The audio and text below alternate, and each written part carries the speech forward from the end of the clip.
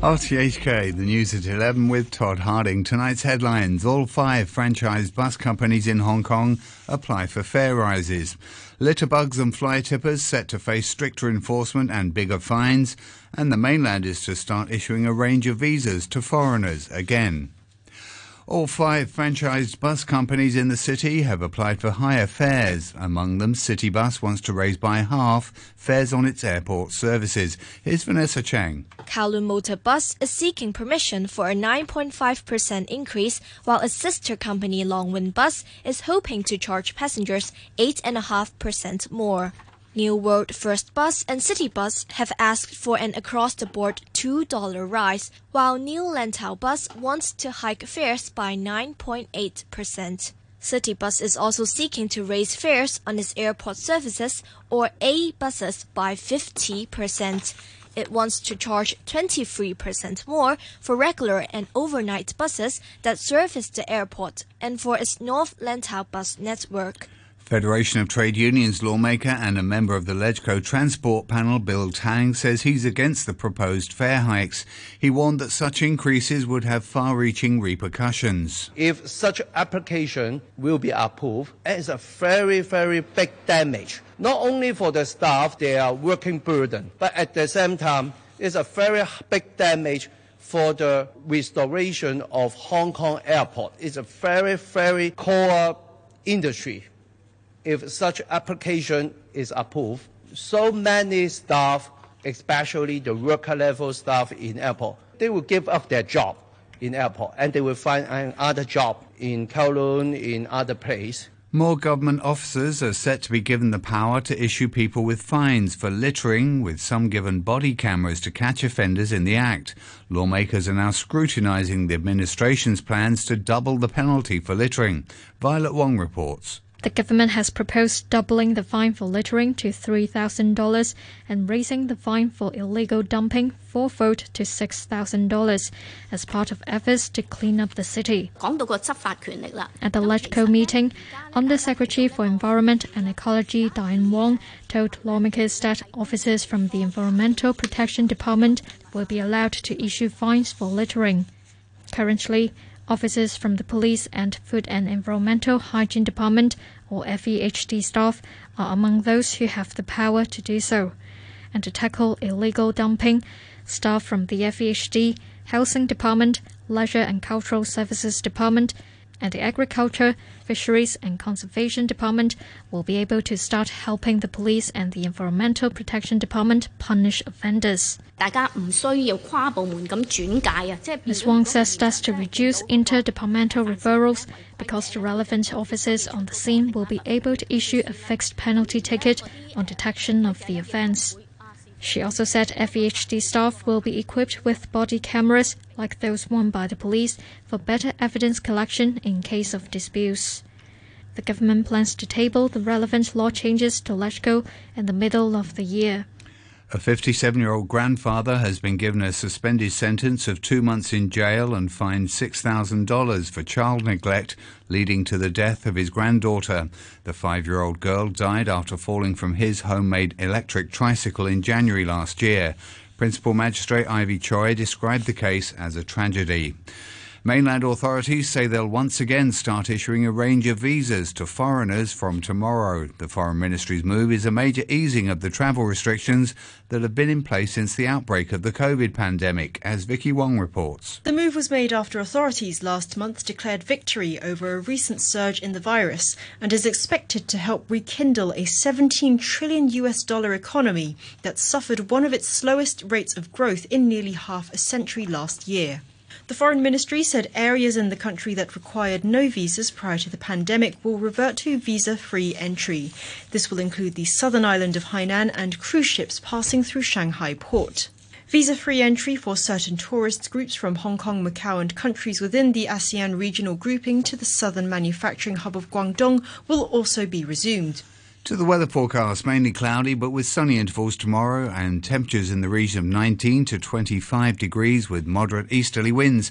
The outlook, sunny periods in the next few days and it will be warm. Currently at the observatory it's 19 degrees Celsius, humidity 78%. You're listening to RTHK. The time's exactly 5 minutes past 11.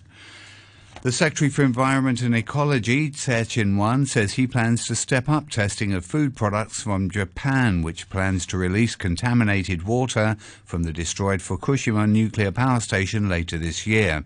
Speaking at a LegCo panel meeting, the minister said the government has tested more than 700,000 food products from Japan since the 2011 disaster, and officers will step up testing from April using new equipment. Mr. Tse says the government may consider tightening import controls, especially for aquatic products from Japan. If the government of Japan goes ahead with a discharge plan, the impact could last for as long as 30 years.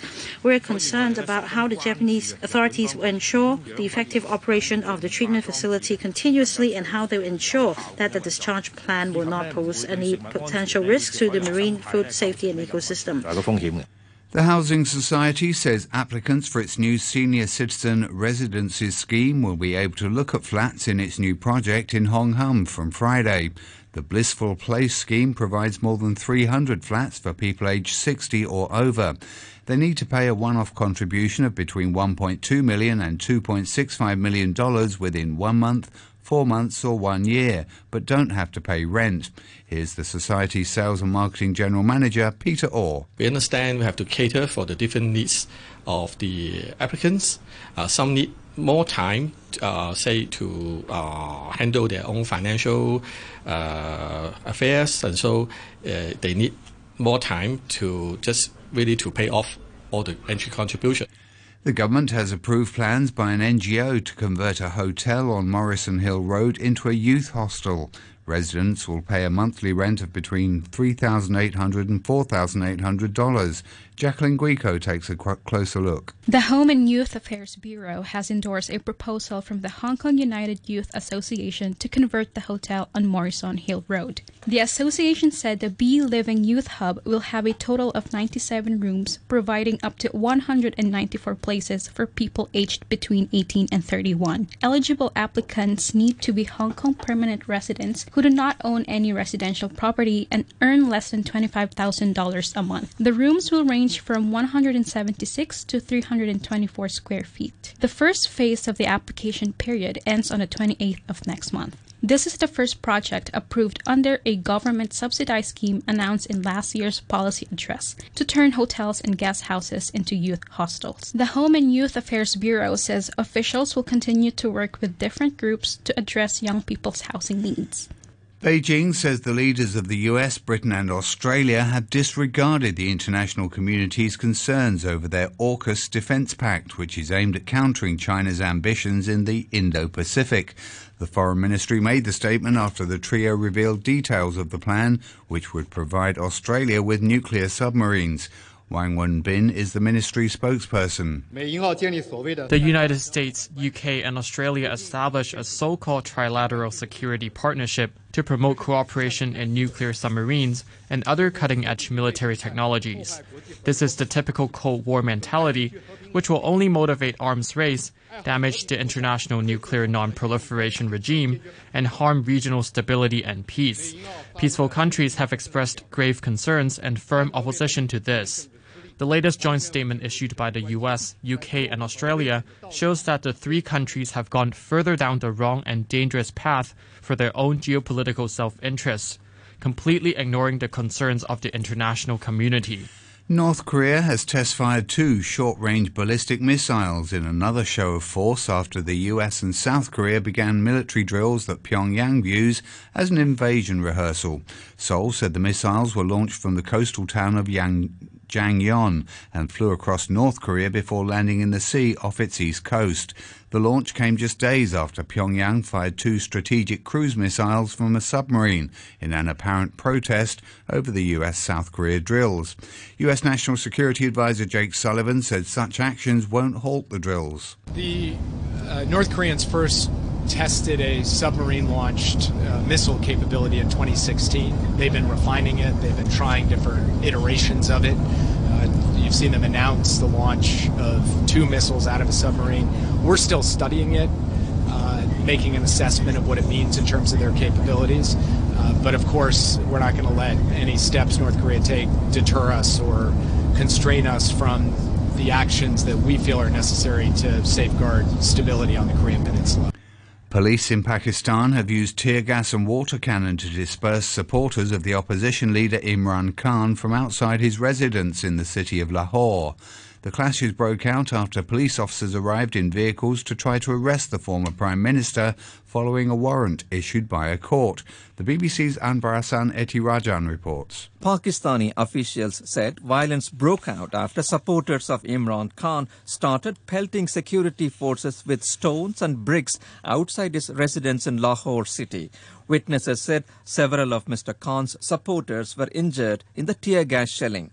The former Prime Minister is facing allegations that he incorrectly declared gifts received from foreign dignitaries while in office. Mr. Khan says the case is politically motivated. The Supreme Court in India has rejected the government's plea seeking more compensation for victims of the major gas leak disaster in the city of Bhopal in 1984. Here's the BBC's Anbar Hassan Etirajan again. Thousands of people died after the leak from Union Carbide's plant in Bhopal, considered one of the world's worst industrial disasters. The Indian government sued Union Carbide, now owned by Dow Chemicals, and the company agreed to pay an out-of-court settlement of $470 million in damages in 1989. Activists criticized the settlement, saying it was a paltry sum and it failed to capture the enormity of the damage. The Indian government approached the court in 2010 seeking enhanced compensation for the victims. Campaigners put the death toll as high as 25,000. The Indonesian island of Bali is planning to ban foreign visitors from using motorbikes following an increase in cases of people breaking local traffic laws. Police say there have been more than 170 traffic violations by visiting tourists in February and March alone. The BBC's Richard Howells has more details. Hiring a motorbike or scooter to tour the picturesque tropical island of Bali is popular with holidaymakers, but the authorities are worried that too many visitors are breaking traffic laws, riding without helmets, driving after drinking alcohol, or even without a licence. Under the new proposals, travel agents will supply visitors with scooters or motorbikes, but Bali is still recovering from COVID and needs the tourist dollars that come from scooter rentals. Bike rental companies say the authorities should concentrate on specific traffic violations rather than imposing a blanket ban on riders. The new law is likely to come into force later this year. A Japanese opposition member of parliament, known for his YouTube content, is to be expelled from the upper house after failing to attend any session since his election last year. From Tokyo, here's the BBC's Shaima Khalil. Yoshikazu Higashitani has not attended a single day of Parliament sessions since he was elected in July last year. Mr. Higashitani, who goes by the name Gashi on YouTube, is famous for his celebrity gossip videos. The lawmaker is believed to reside in the United Arab Emirates. He belongs to the opposition party Seijika Joshi 48, formerly known as the NHK party. Last week, he failed to show up to offer an apology at a plenary session in Parliament. Instead, he announced on his YouTube channel that he was going to Turkey and that he was planning to donate his salary to the Turkish earthquake relief. The annual inflation rate in the United States is edging down. It was 6% last month compared to 6.4% in January. But the Consumer Price Index rose by 0.4% month on month. The new figures are in line with expectation, but still present the US Central Bank with a dilemma. The Fed has been raising interest rates to tackle inflation. Now to sports and football, where the Champions League takes centre stage later tonight with places in the quarter-finals at stake. Manchester City hosts RB Leipzig, with the tie beautifully poised at 1-1 from the first leg. City manager Pep Guardiola has won the competition twice with Barcelona, but admits he's expected to win it again with the Premier League champions in order to cement his legacy in Manchester. Because since the day one I arrived here in the first game in Champions League, they asked me when just arrived, landed here, sitting for the first time, you are here to win the Champions League. I said, what? I accept it. So as much you go through, it's not going to change that, yeah, definitely. And a reminder of our top stories tonight. All 5 franchised bus companies in Hong Kong apply for fare rises. Litterbugs and fly tippers are set to face stricter enforcement and bigger fines. And the mainland is to start issuing a range of visas to foreigners again. The news from RTHK. Thanks a lot to Todd Harding. More news coming your way at midnight. Late night music, Kevin Lewis, Radio 3.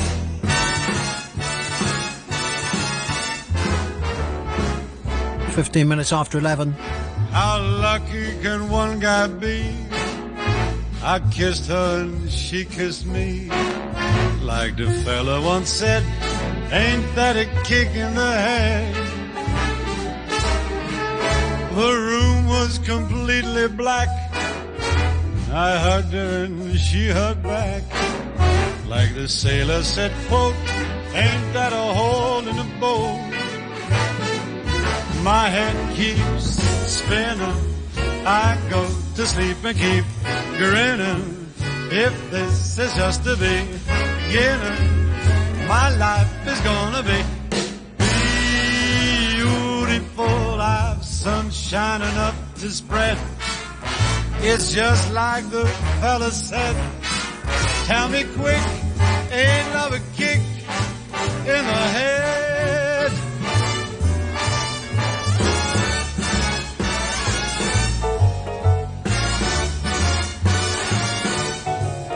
Like the fella once said, ain't that a kick in the head?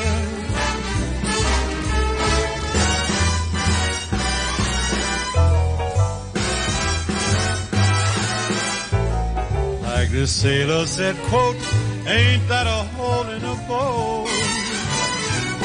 My head keeps spinning. I go to sleep and keep grinning.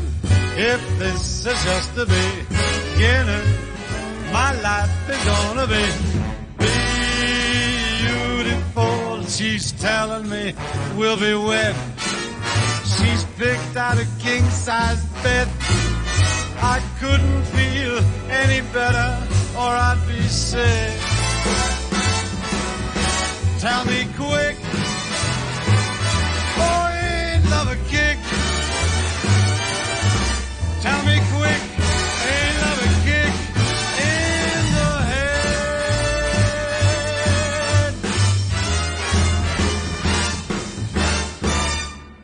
Twilight time here on Radio 3. It's hour 3, and Kevin Lewis here looking after things for Peter King, who is away for the rest of the month, actually managing to get holiday. So between now and midnight, some real nostalgia for you. That one, 1960, it was Dean Martin, and Ain't That a Kick in the Head?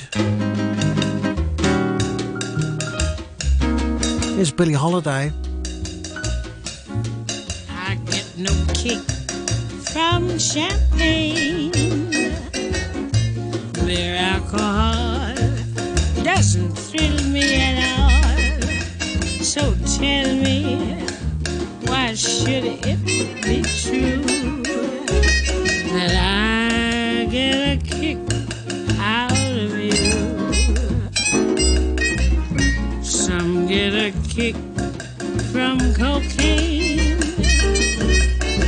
I'm sure that if I took even one sniff, that would bore me terrifically too. Yet I'll get a kick out of you. I get a kick every time I see you standing there before me. I get a kick, though it's clear to me you obviously don't adore me. I get no kick in a plane flying too high with some guy in the sky is my idea of nothing to do.